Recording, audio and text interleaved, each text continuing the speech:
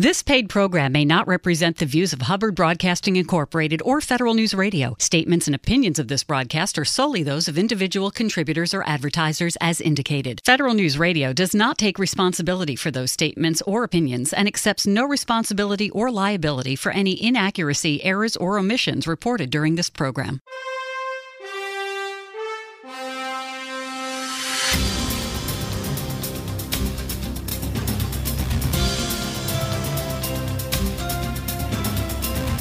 Welcome to the Business of Government Hour, a conversation about management with a government executive who is changing the way government does business. The Business of Government Hour is produced by the IBM Center for the Business of Government, which was created in 1998 to encourage discussion and research into new approaches to improving government effectiveness.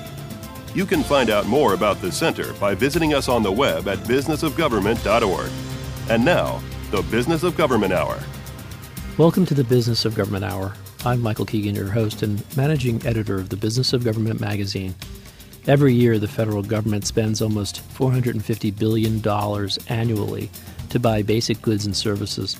Today, more than ever, the U.S. government must ensure that it spends money wisely and eliminates waste and abuse of taxpayer dollars.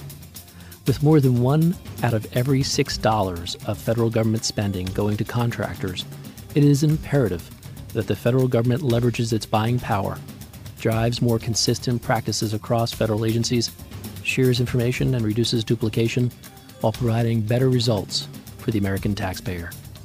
The Office of Federal Procurement Policy, OFPP, in the Office of Management and Budget, OMB, plays a central role in shaping the policies and practices federal agencies use to acquire the goods and services they need to carry out their responsibilities.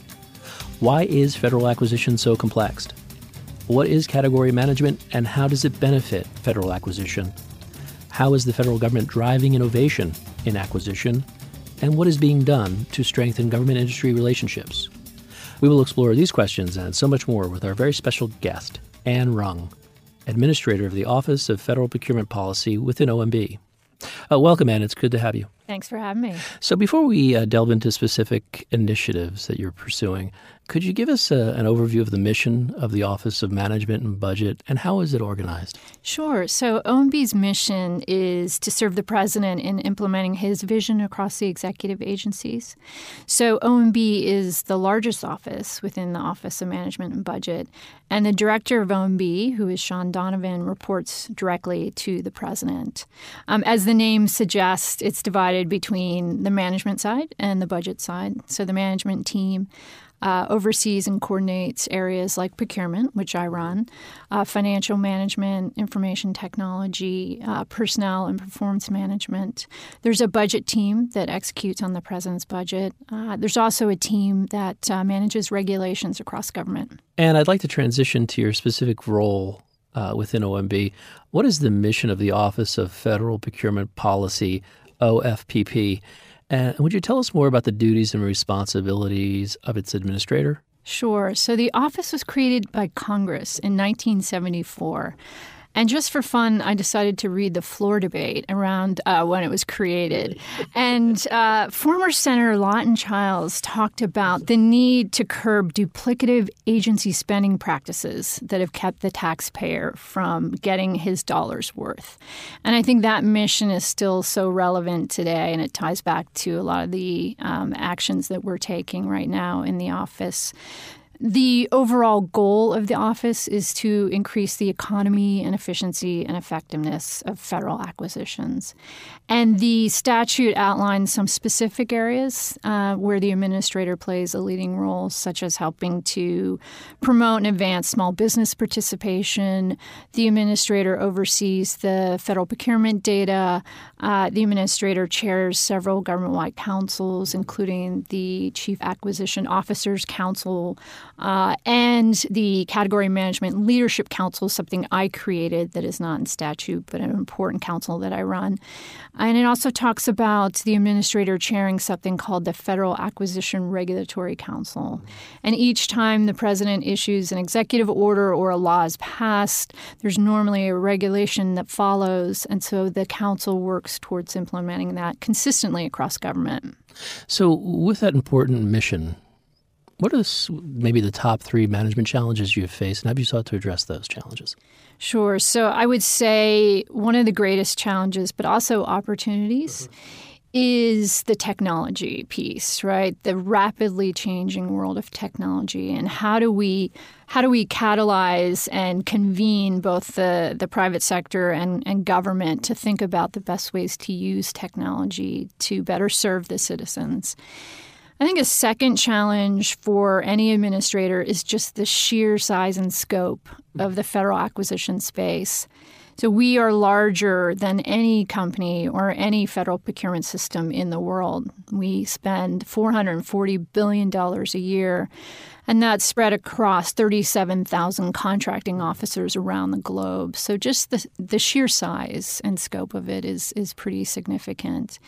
And I'd say the third challenge is generally just a culture within federal acquisitions of being very rules-based, very risk-averse. It's very much a check-the-box mentality.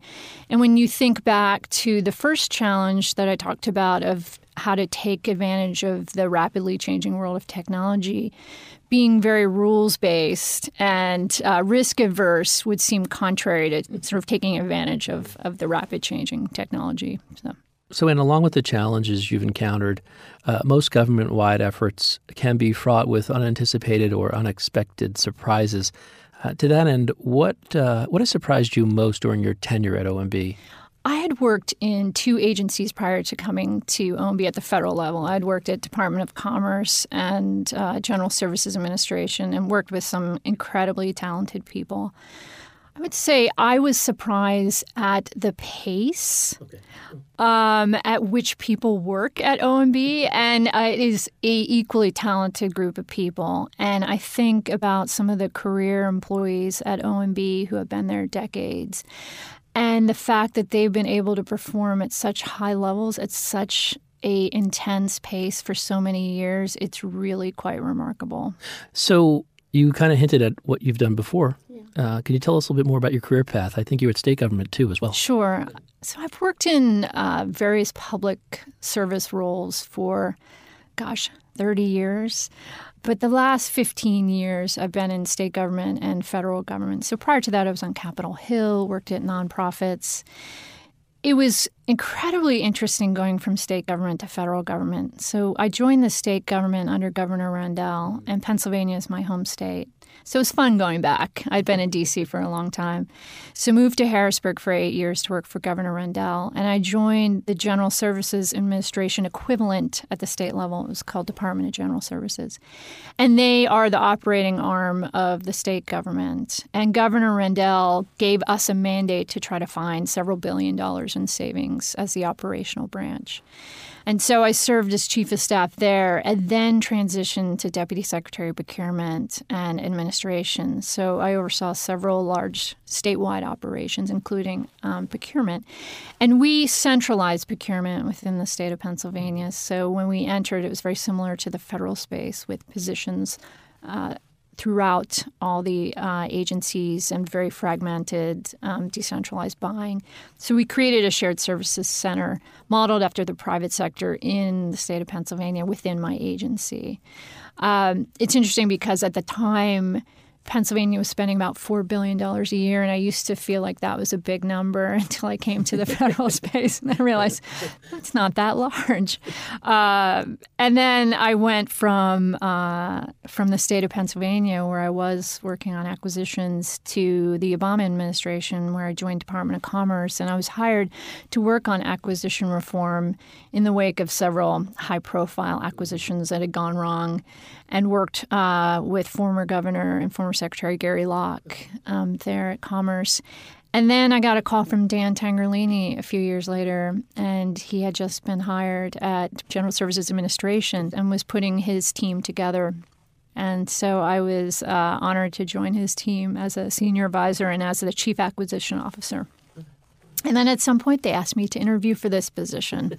So given your journey to where you are now, I'd like to get a better sense of your leadership style. What is the characteristic of an effective leader?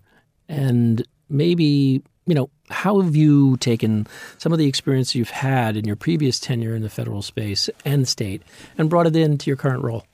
I would say those of us in leadership positions constantly think about how we can be a better leader. Mm-hmm. And I look to other leaders as to things I want to emulate. I think Sean Donovan, the director of OMB, is an incredible leader, and I look at how he handles tough situations with total grace, how he focuses on management issues. He's really focused on the people and making the organization better. Those, to me, are characteristics of a great leader.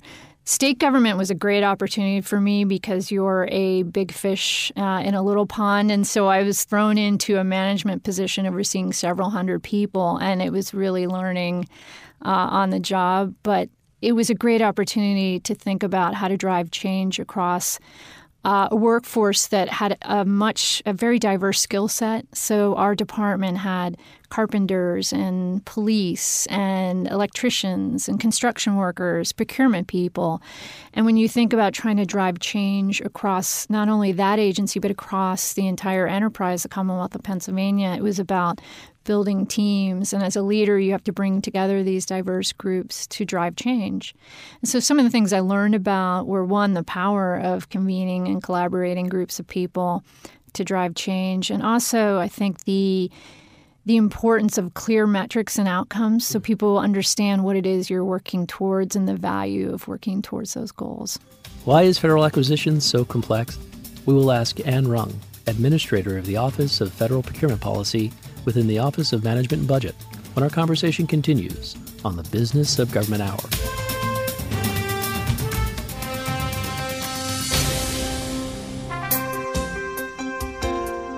The latest edition of the Business of Government magazine delves into a diverse set of topics and public management issues facing us today. Hi, I'm Michael Keegan, the editor of the Business of Government magazine, and with each edition I present the leadership stories of a select group of public servants and complement their frontline experience with practical insights from thought leaders, merging real-world experience with practical scholarship. Check out the latest edition of the Business of Government magazine and find out. Download or order a free copy at businessofgovernment.org.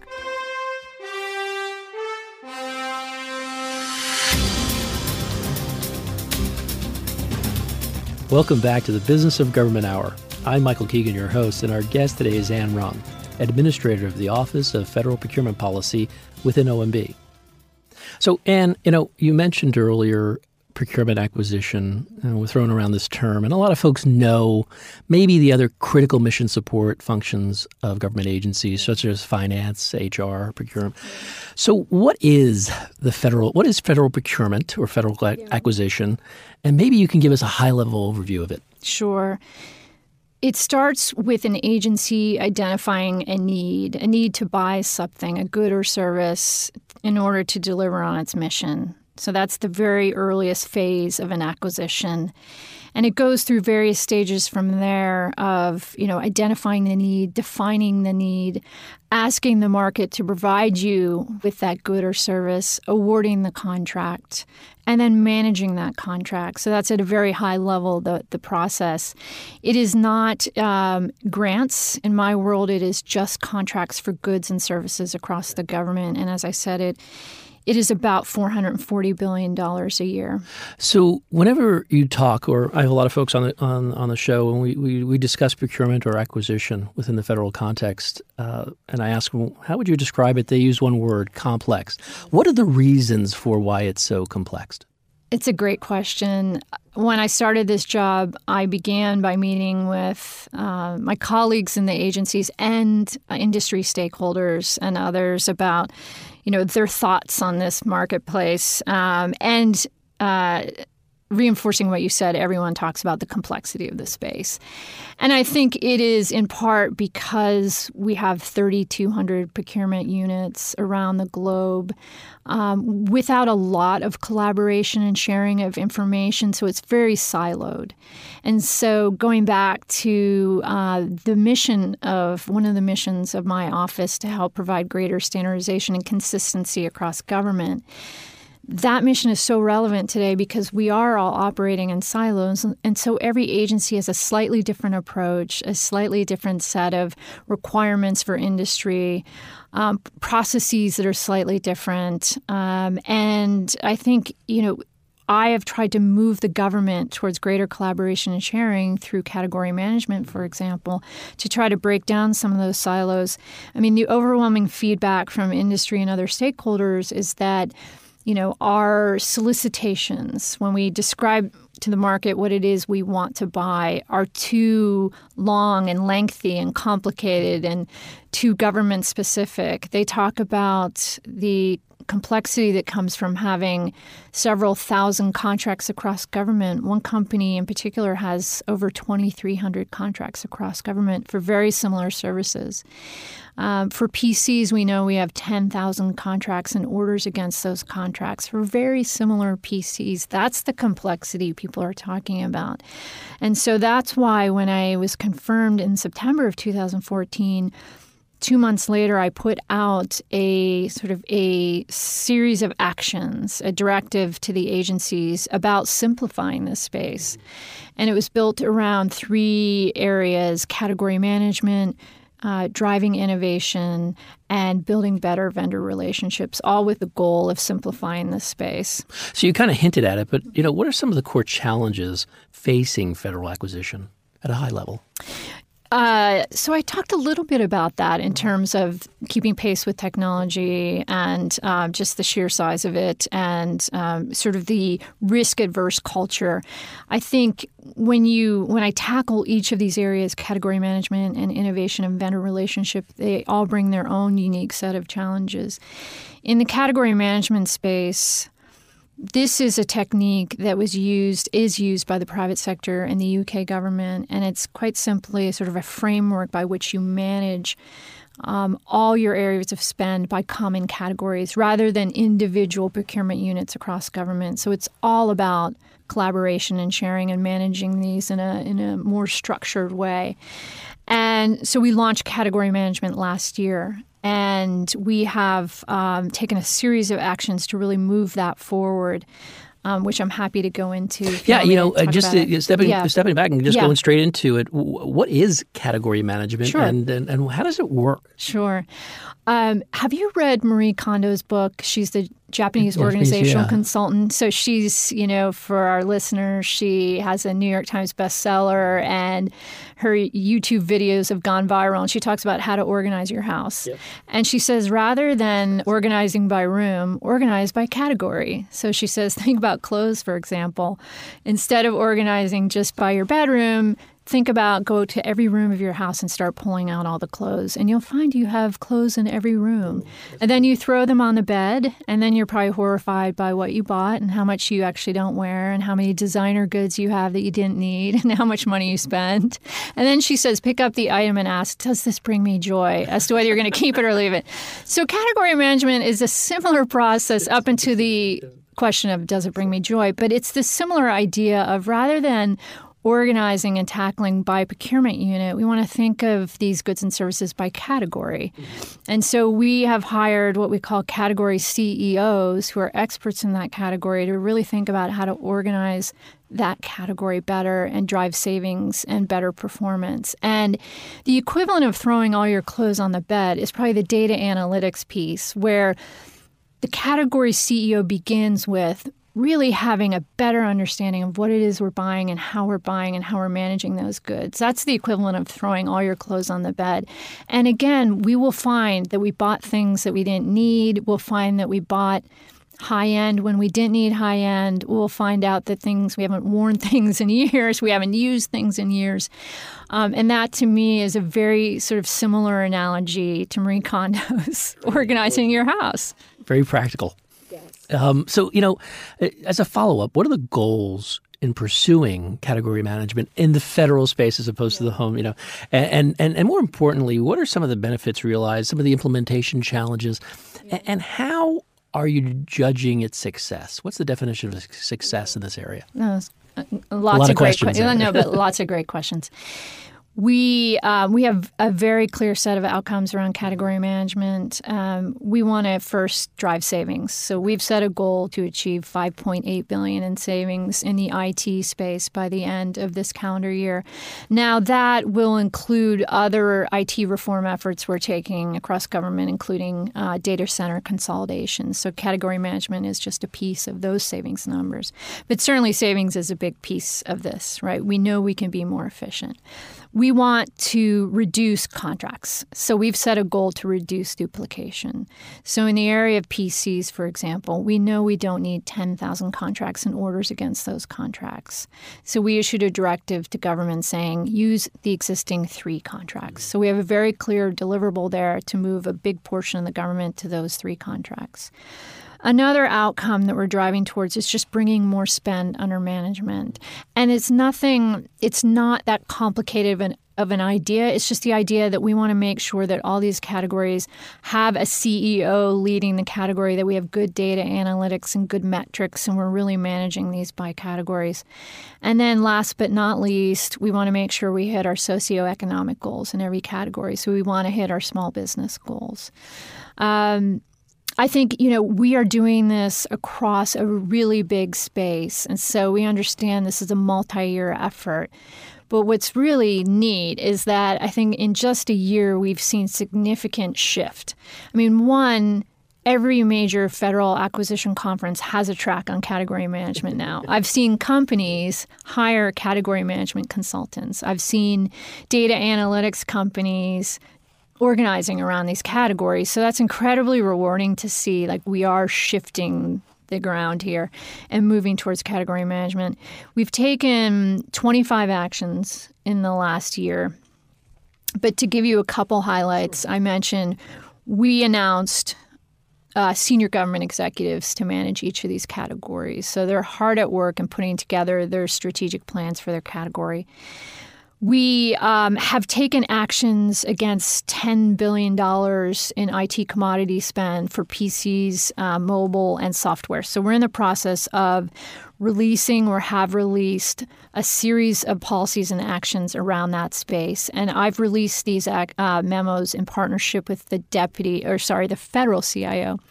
I just demoted him. The federal CIO, Tony Scott. And so he and I have put out a directive for PCs, as I mentioned, and it says to the agencies, no new contracts in this space. Use the existing 3 contracts. Move to more standard refresh cycles. Use these standard configurations. We're going to take similar actions with software and mobile devices as well, and those will be coming out in the near future. And I had a question that was remiss in not mentioning. Category management, where's its roots? Is it a private sector concept that Yes, it's been used in the private sector, and it's been used extensively in the retail industry. So if you think about it, we met with a former executive from Macy's, and you think about these, the retail space, they're organized around furniture and, clothing, women's clothing, men's clothing, and they have buying teams around each of these areas. And these teams know the supply chain, they know the emerging companies, they know their customers, they know the pricing, they know the companies on the horizon. That's the same idea that we want to implement in the federal space. The UK government picked up on this about 5 or 6 years ago and has been launching it across their space as well. And because they're 5 years into it, we've learned a lot from them and really valued their input on this journey. We've also set up a quarterly summit. We're calling it a category management summit, where we bring in companies and learn best practices from them around category management. And we bring in our category managers to meet with them and share best practices. Our last summit, we brought in Johnson & Johnson, which is at least 5 years into category management. And the most striking thing is that we share very similar experiences. And so Sure, they're the private sector, and they may have some advantages that we necessarily don't have. But at the same time, they have the same challenges in many ways. You know, a lot of these companies started out just as fragmented. They, too, have problems or challenges with getting people to use existing mandatory. It's a change management issue. I will say one of the real highlights is that we have identified that we've saved $2 billion from category management efforts, and that includes in part strategic sourcing efforts, which is a sort of component of category management. Actually, that's a great transition. What is strategic sourcing? How does it increase savings and realize efficiency in federal acquisition? Yeah, so strategic sourcing is a procurement process led by a procurement executive. It's usually 6 or 7 steps, and it begins with a commodity profile or figuring out, what are the opportunities in this particular commodity. And then it ends with a preferred supplier contract. And you usually have lower unit pricing as a result. And you get that by aggregating demand and maximizing the supplier base, or said another way, it's called buying in bulk, right? So, have everybody sort of buy together instead of individually, and you drive that price down. Strategic sourcing is one strategy that you can implement under category management, but category management is a much broader framework. It's much longer term. It thinks about things years out. It thinks about the entire supply chain from beginning to end, and you can implement a number of strategies, of which strategic sourcing could be one. The person running the categories does not have to be a procurement executive. So our IT category, for example, was recruited from industry, IT industry. That's his background, not necessarily in procurement. Our transportation lead is a transportation policy expert. And the point here is that these are business leaders. They're CEOs.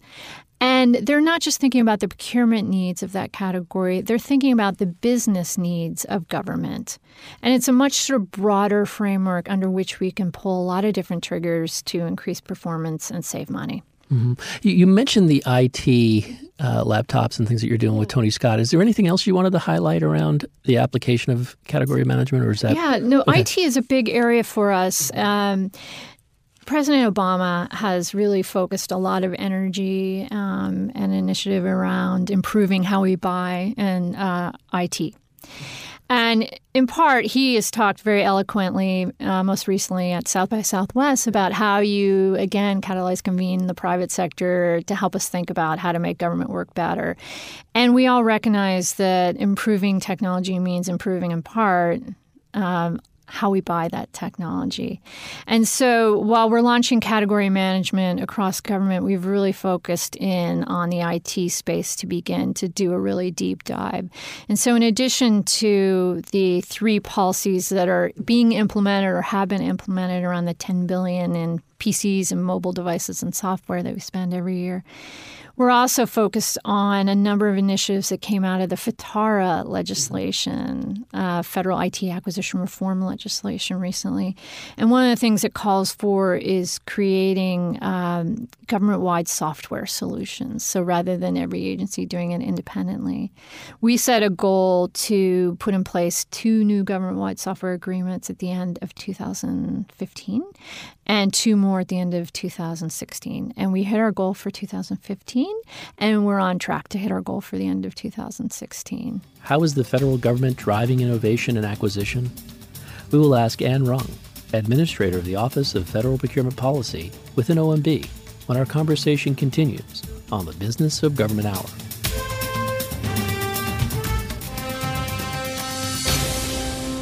What are the benefits of adopting a shared services model? How does HHS's PCS manage the business of government? What is PSC doing to differentiate its products and services? Join host Michael Keegan as he explores these questions with Paul Bartley, Deputy Assistant Secretary for Program Support at U.S. Department of Health and Human Services and Director of its Program Support Center. Tune in on Mondays at 11 a.m. for the Business of Government Hour on Federal News Radio, 1500 a.m.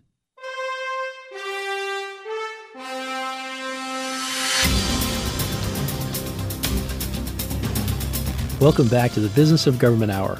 I'm Michael Keegan, your host, and our guest today is Anne Rung, Administrator of the Office of Federal Procurement Policy within OMB.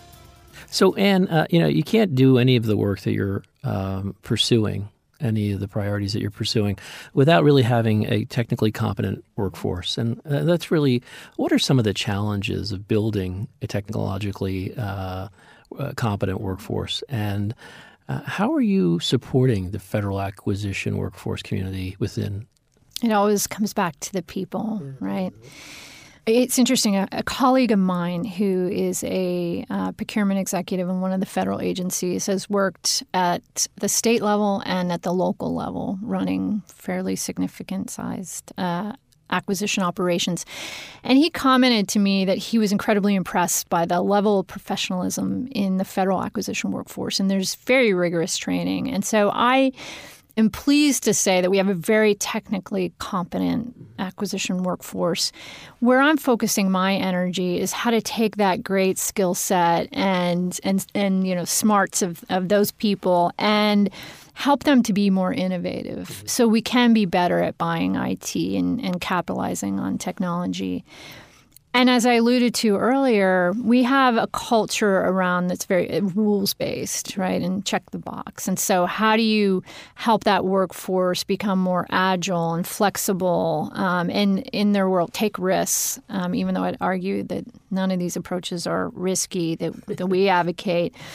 There's a couple things we're doing. I mean, one, we have to make sure that we're helping them in creating more specialized teams, right? Our acquisition workforce are by the most part trained to be generalist. And so when you think about the space of IT, it does require a deeper expertise. And so we launched something last year called the Digital IT Acquisition Program, DITAP. And it is essentially the acquisition equivalent of the U.S. digital services, except that we recruited our individuals from the agencies who are career contracting officers.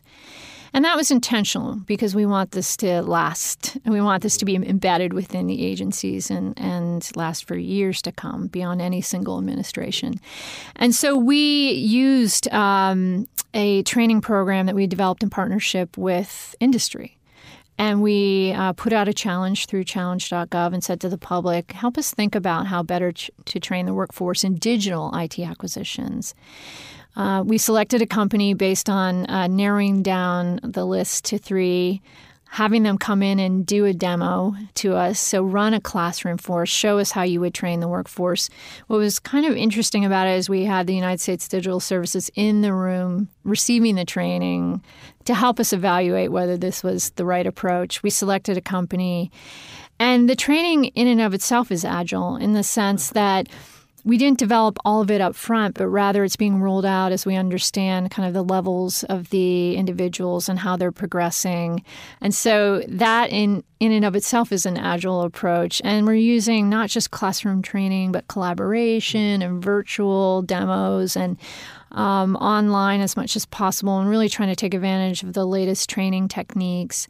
That class graduates in the next few weeks.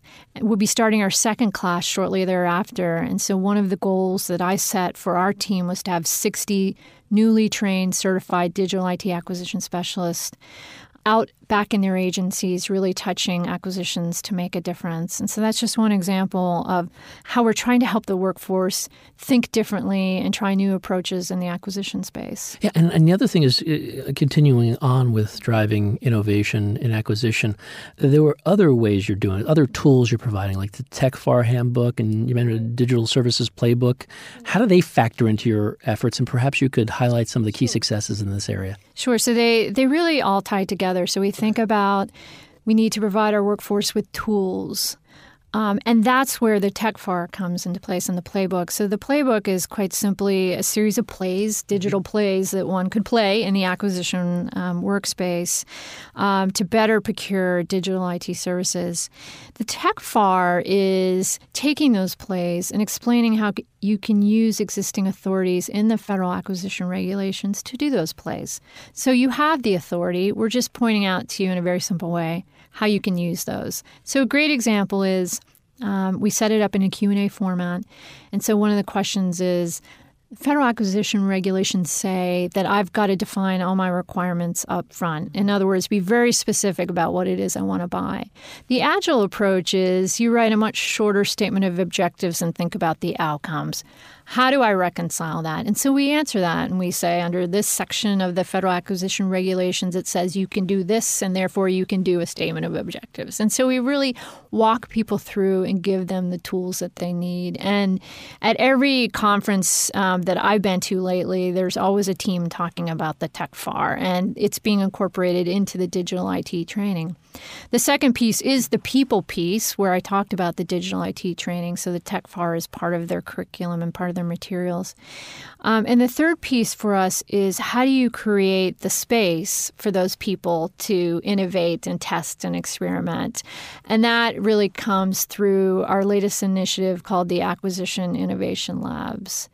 And just as it sounds, it's really a space for people to test and implement new approaches to the IT space, in particular IT acquisition space. And so, creating a safe space for people to apply, emerging best practices in industry and apply them broadly across the agency with the support of the leadership. That's the idea behind the Acquisition Innovation Lab. I'd like to continue on that. Yeah. So how do they operate? I know they're sort of new. You're piloting them, I understand. Or they've been around or... So we just issued a policy saying that we expect the 24 CFO agencies to stand up these acquisition innovation labs. And we describe them as a pathway to test and implement more innovative approaches to acquisitions with a really strong emphasis on IT acquisitions. And the pilot piece of it was we said we're looking for 6 or 7 forward-thinking agencies that are setting up these labs to participate in a pilot with the United States Digital Services and the 18F team, a group of technologists within GSA, to allow them to coach these new integrated teams within the Acquisition Innovation Labs. And we received funding for it so it doesn't cost the agencies anything. So that's the pilot piece of it. We recognize that you don't want to sort of mandate innovation, right? It seems a little bit counterintuitive. And so what we did was we set up principles. So we didn't want to be overly prescriptive to the agencies and kind of how they think about these labs. So our principles were around, make IT a focus area. Start small and grow over time. Encourage but not mandate use of the labs by your employees. Think about and obtain vendor input. That's a really important part of being agile. And then, recognize the contributions by the members of the workforce when they've done well. And so we gave them a flexibility around those principles. So think about that as you set up these labs. We asked agencies to identify an Acquisition Innovation Advocate, AIA, and then establish this lab. And then we would pull together a council of these advocates to share best practices. We've also asked agencies to come back to us this summer when we run a process called FedStat, where we meet with all the agency leaderships and go over some statistics around how they're performing around management areas. And we asked them to come back with some success stories and how they're doing. We also asked agencies to share their information in a new online portal called the Acquisition Gateway, which is supporting category management. So it contains critical contracting information and best practices around each of the categories. But we also have a new innovation space. And we want people to populate that with their success stories and their tools and their best statements of objectives so we can share and collaborate. Have you received any lessons learned or any sort of insights? Or? Yeah, I think, the idea for this came off of some existing labs that are already underway in the agencies. So Health and Human Services launched something several years ago called the Buyers Club. And it was run by their, the entire initiative of sort of being more experimental was run by their former chief technology officer. And he, as part of this, set up this Buyers Club, which was really one person, Mark Nager, who is going around and sort of helping his agency and advising and consulting on how to approach things in a more agile way. And so we saw some great successes there where One example is he took a number of legacy systems and consolidated them down into one web content management system. But instead of doing it in the traditional way of putting out a lengthy request for proposals and contractors submit a lengthy, response back, and it goes through a lengthy process. Instead, he and his team just put out a very short statement of objectives. This is what I hope to achieve. The companies were asked to just submit a very short concept paper in response, very short. And then they narrowed it down to the top performers, the finalists, and they gave them each some money. And he worked with his CFO in partnership with this and said, develop a prototype and come in and demo that for us. And that's how they made their final selection. And in the end, it was a very fast process. It was a painless process.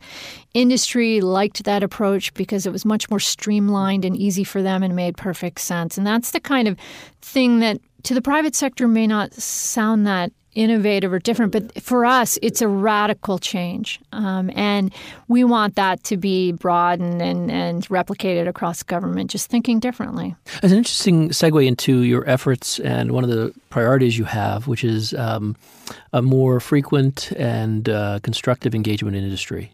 What are you doing in this area? How are you building a stronger vendor relationship? What are some of the initiatives that you're doing with Acquisition 360 and stuff like that?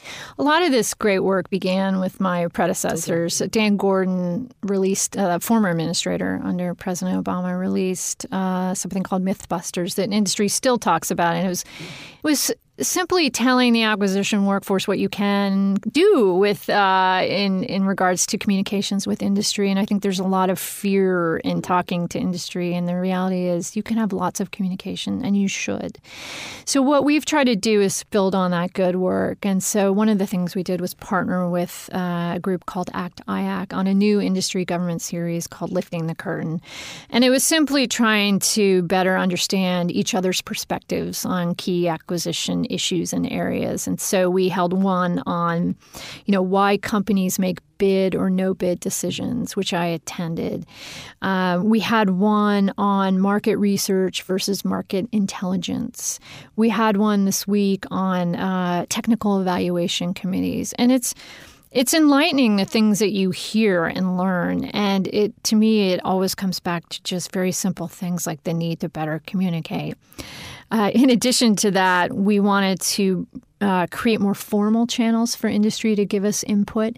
And so we created the first ever transaction-based survey tool for industry to give us feedback on specific IT acquisitions and their viewpoint on that acquisition pre-award. And so we developed a standard set of questions. And we said to the agencies, we need you to issue this on a certain set of IT procurements, which represented in total 5% of all our IT procurements.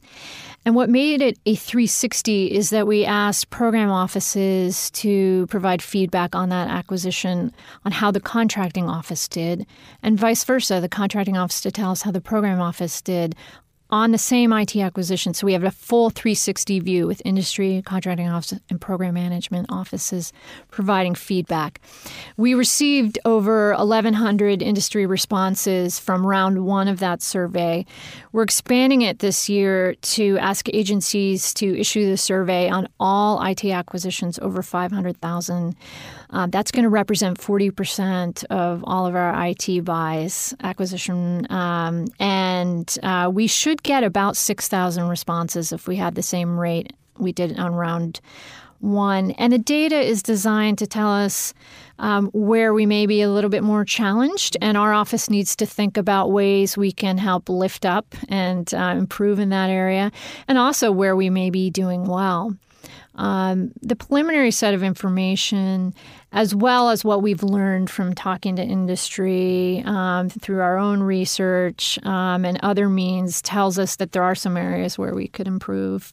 One area in particular was around debriefings. And so, that's a really important area when you think about wanting to keep companies in the marketplace and also wanting to bring new companies into the marketplace and also helping companies to grow and get better. It always comes down to the debriefing. Companies want to know what they can do to improve.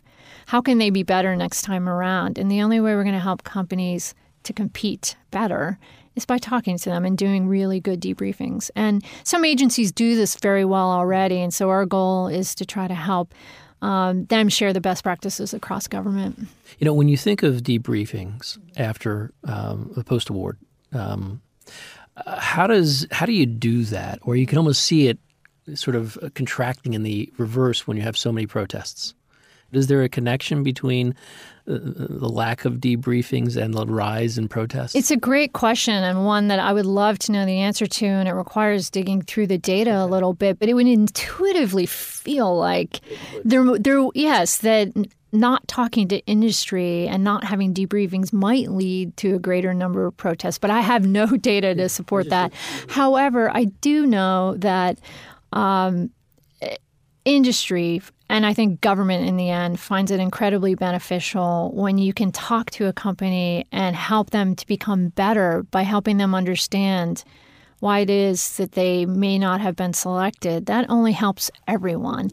And I personally like personal debriefings. Now, I know as opposed to over the phone or certainly in writing, but I understand also that contracting officers have lots of companies, and sometimes with large acquisitions, it just may not be possible. But you know, as I said, some agencies are doing this in really neat ways and have really interesting trainings around it using avatars and YouTube videos. And we've tried to highlight that through the Chief Acquisition Officers Council, where we spent one of the sessions talking about what are some of the best practices around debriefings. What is being done to strengthen government-industry relationships in procurement?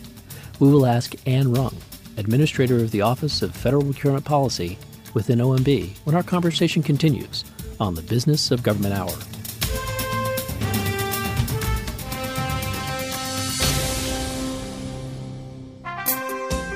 From forging a unity of effort in Homeland Security, to strategizing today how to field the U.S. Army of tomorrow, to pursuing affordable housing, eliminating fraud, waste, and abuse in healthcare, and securing cyberspace, the latest edition of the Business of Government magazine delves into a diverse set of topics and public management issues facing us today.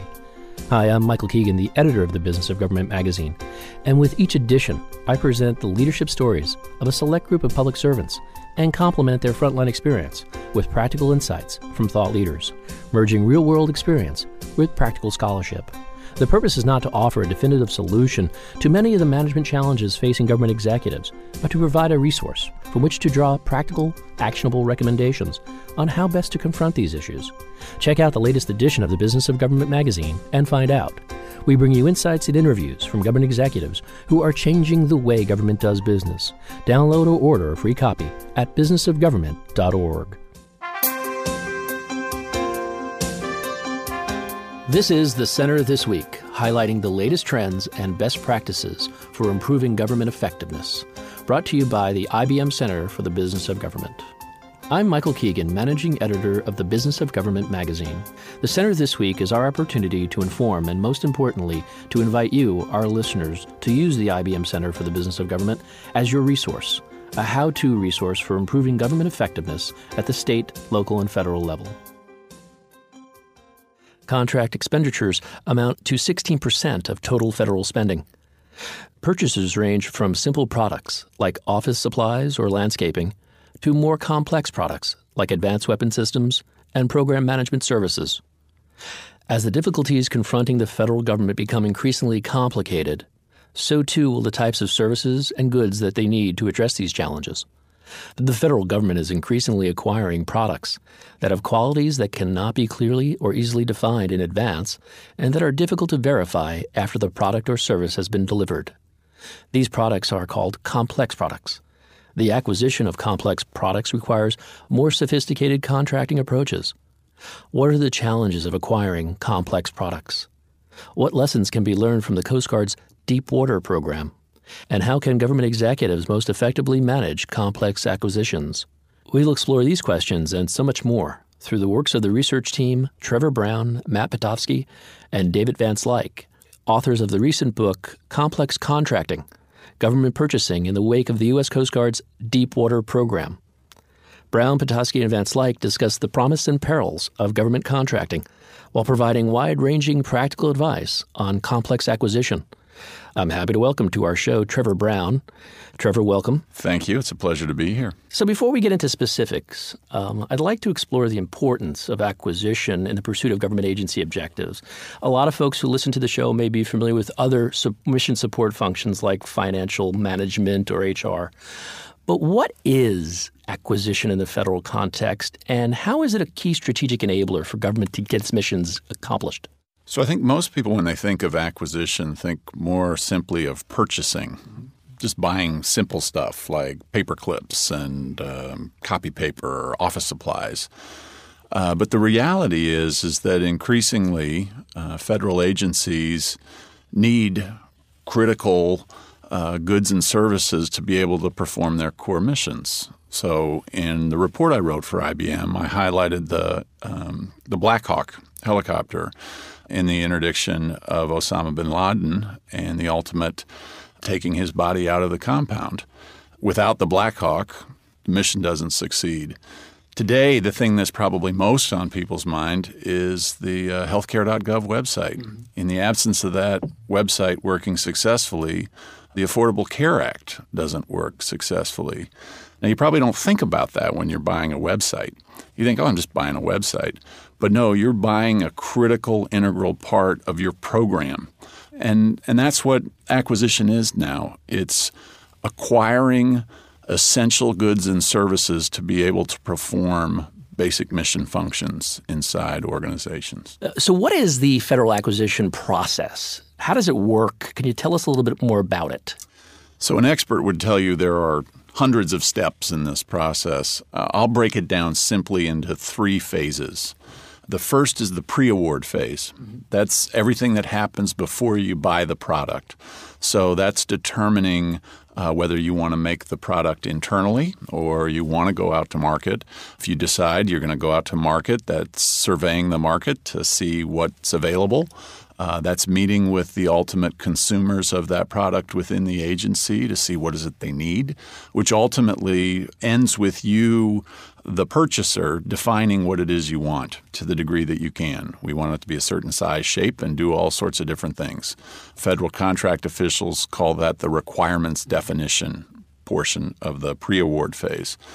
The second, once you've decided what you want to buy, is the award phase. And you can think of that as the literal transaction. That's putting the RFP out, the request for proposal that describes the product and the way it will be purchased.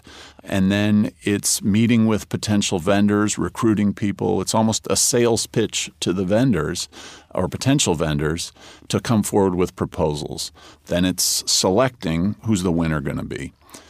Then the third phase and final phase is the post-award phase. It's everything that happens now that we've purchased the product. For some kinds of products, the post-award phase is literally just the delivery of, here's your box of paper clips. For other kinds of products, things like information technology systems that take a long time to produce, the post-award phase, once we've selected the vendor, means managing a relationship with the vendor. And as I say in this report, and I'm not the first to say it, buying is managing. So the whole procurement process is a management activity. It's managing a series of relationships and potential relationships, and those are management competencies and requirements. More information on this and other center resources is available at businessofgovernment.org. There you will find how the business of government is not business as usual. For the IBM Center for the Business of Government, I'm Michael Keegan, and this has been The Center This Week.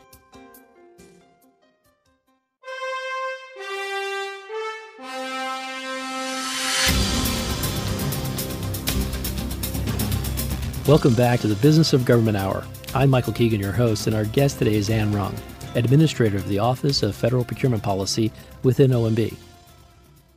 So, Anne, we're at the time where we're looking at on the horizon, another administration will be coming into office. So, one of the questions I'm asking most of my guests who join me at this stage is, what are you doing to ensure that the reforms that you've pursued and the improvements that you've made to federal acquisition are sustained into the next administration?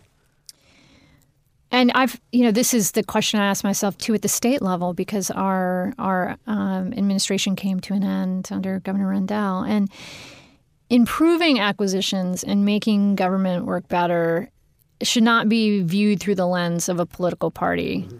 It is not a political issue. And so I have great faith that our good efforts are going to continue under any administration, because it makes sense, and it's what industry is already doing, and it's what other governments are already doing. Some of the things we think about, in addition to it just being good government, and it makes sense, we have purposely created a lot of these programs using career employees. And so each one of our categories, with the exception of one, is led by a career senior government executive. One is led by a term employee. Our digital IT acquisition training are career employees. So this was very intentional in that we want this to be sustained beyond this administration for many years to grow and for many years to come. We're also thinking about, because we're a policy organization, we've made sure that we've taken time to do the due diligence around creating the policies, thinking about the regulations or regulatory changes we need to make. We're thinking through, is there some congressional angle here, some way to enact some of this into law? And so we're exploring all the normal channels, but I think in the end, it's just about good government not being a Democratic or Republican issue. Mm-hmm. So when you look out over the horizon, kind of thinking about some of the key issues that will affect the acquisition community in the federal space, what do you think some of the new things that might happen, or some of the things that we need to anticipate?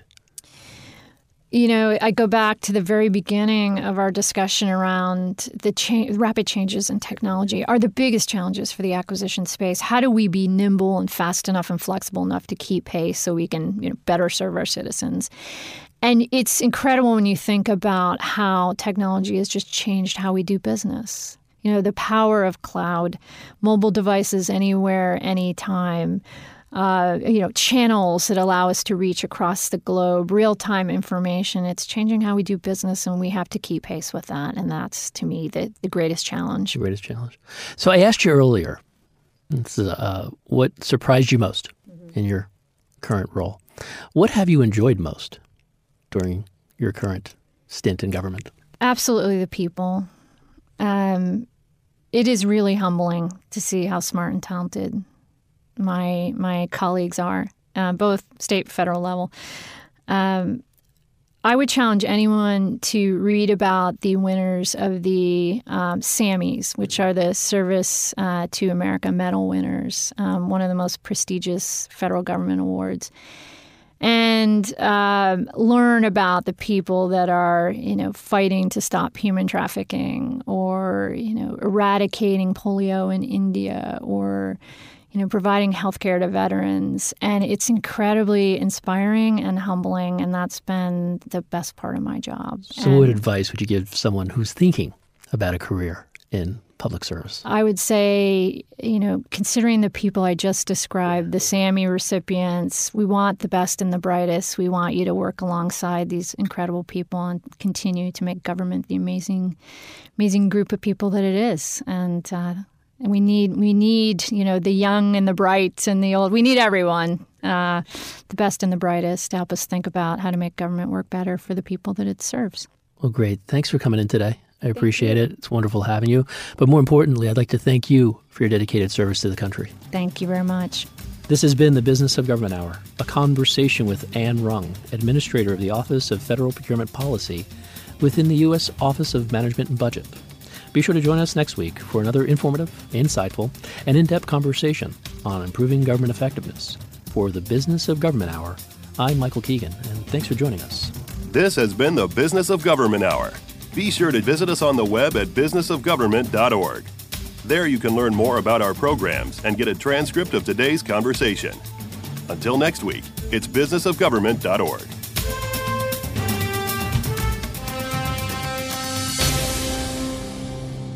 What are the benefits of adopting a shared services model? How does HHS's PCS manage the business of government? What is PSC doing to differentiate its products and services?